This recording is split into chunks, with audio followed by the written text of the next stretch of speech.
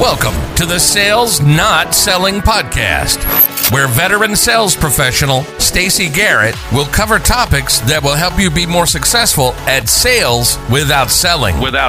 Learn tips and tricks for success, as well as ways to be your best authentic self.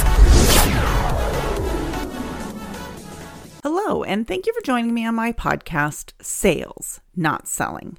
My name is Stacey Garrett. I sell promotional products and have done so for 24 plus years. My goal with this podcast is to inspire other sales professionals to be even more successful and happy in sales. In today's podcast, episode number 43, I'm going to talk about how important it is that you consider how your customer likes to communicate when you're choosing your communication method.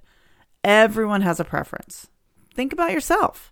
Do you prefer to have people that you're doing business with email you, call you, text you, DM you on social media, or would you prefer to always meet in person? Now we're adding into the mix a Teams call, a Teams video, Google Hangout, Zoom, and I'm sure there's others I haven't used or I'm forgetting. So let's talk about this a little bit. I never thought about this early on in my career. I just preferred to email with a combination of in-person meetings, and because of that, I feel like I attracted customers that also like to communicate in that way. But times are changing, and the variety of ways to communicate has grown. Are you paying attention to how your customer chooses to reach out to you? It is often easy to spot their communication preference by the way they initiate contact. Here's an example. I have a customer I've worked with for several years, and he hands down prefers to talk on the phone. He will quite literally call me to tell me he just emailed me, and then he will proceed to tell me everything that's in the email that he sent me. If he calls and I'm in a meeting, he'll leave a message, but then call back a couple hours later if I haven't called him back. Now, this is kind of an extreme example, but this is not made up. I am serious about this. So, while I still prefer emailing him because I like to have things in writing, I will still call him occasionally to let him know about the email I sent him. Seems redundant, right? Well, I'll tell you, it feels redundant, but it's what he wants and how he prefers to communicate. So I do what I can to accommodate that preference. I'll give you an example with me as the customer and my preferred communication when people are trying to get me to use their products or services. I used to have a factory rep that would just drop by my office unannounced. He was from out of town, and he would come to town and just stop in my office and expect me to give him time for a meeting.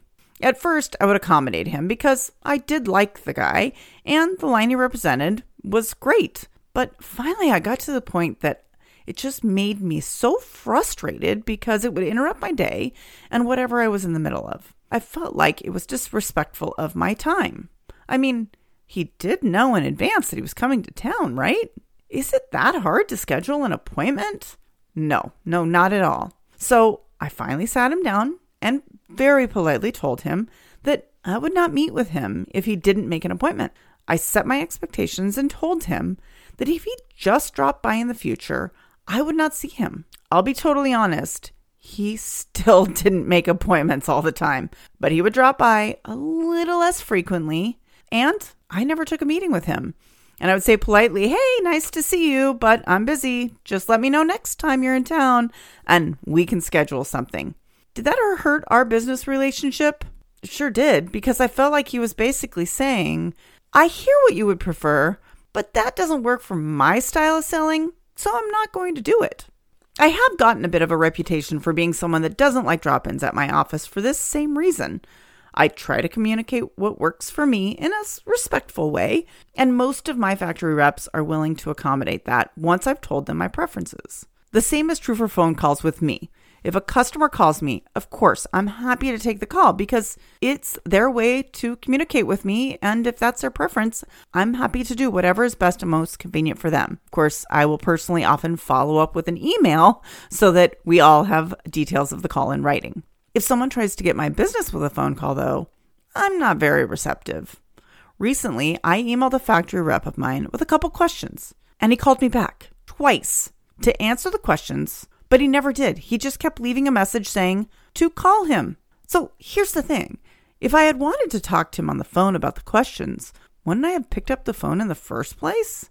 So I emailed him again and said, I got your 2 voicemails. And if you wouldn't mind emailing me the answers to the questions instead of calling, that would be great.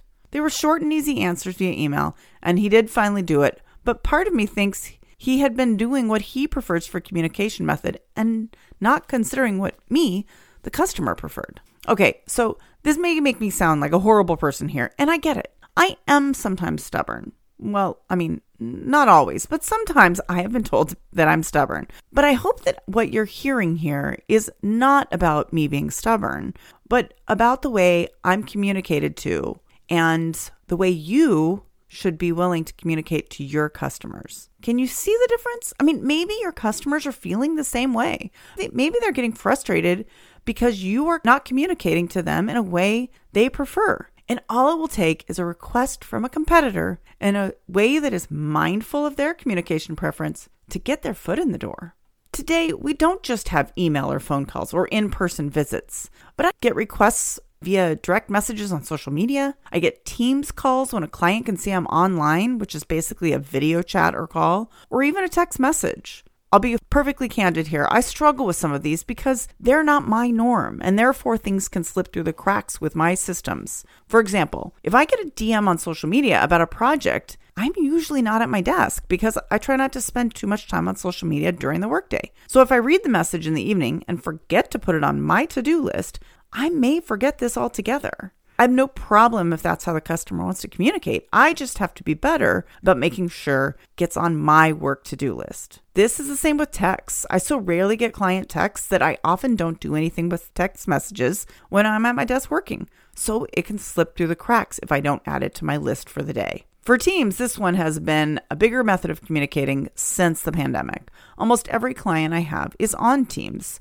so they can message me at any moment and also start a video call if they see my status is online. This is great. It really is great and has way more positives than negatives. But the issue is that if I am working on a project with a tight deadline and a client tries to reach me via Teams because they see I'm online and not in a meeting, it's hard to not answer that call and end up in maybe a 20 or 30 minute meeting. Of course, I love that they can reach me so easily, and I'm happy to do a video call with a client anytime, even if my hair is in a ponytail or I haven't done my makeup. It is just a downfall at times, but knowing that's how they prefer to communicate allows me to reach them as well in that method of communication. The moral of the story is to think about what your clients want, not what you want in terms of communication method, and do your best to meet them where they prefer. Pay close attention if you aren't sure what their preferences are and see if you can tell a pattern. If you can't, maybe just ask them what they prefer. I really do appreciate you joining me for the podcast today. I hope it's given you some good insight into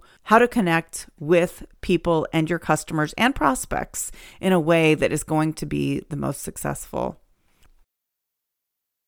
I appreciate you joining me for the Sales Not Selling podcast today. I would really love to see this podcast get into more people's devices. Can you help me by sharing this with someone you know that's in sales or maybe a small business owner? I would sincerely appreciate it. If you think of a topic you'd like me to discuss or have any suggestions for me to make this podcast better, let me know by connecting at Stacy Garrett 29. That's StacyGarrett, lucky number 29 on LinkedIn, or you can find my podcast page on LinkedIn and Facebook by searching Sales Not Selling. Have a wonderful day and keep on being the best you.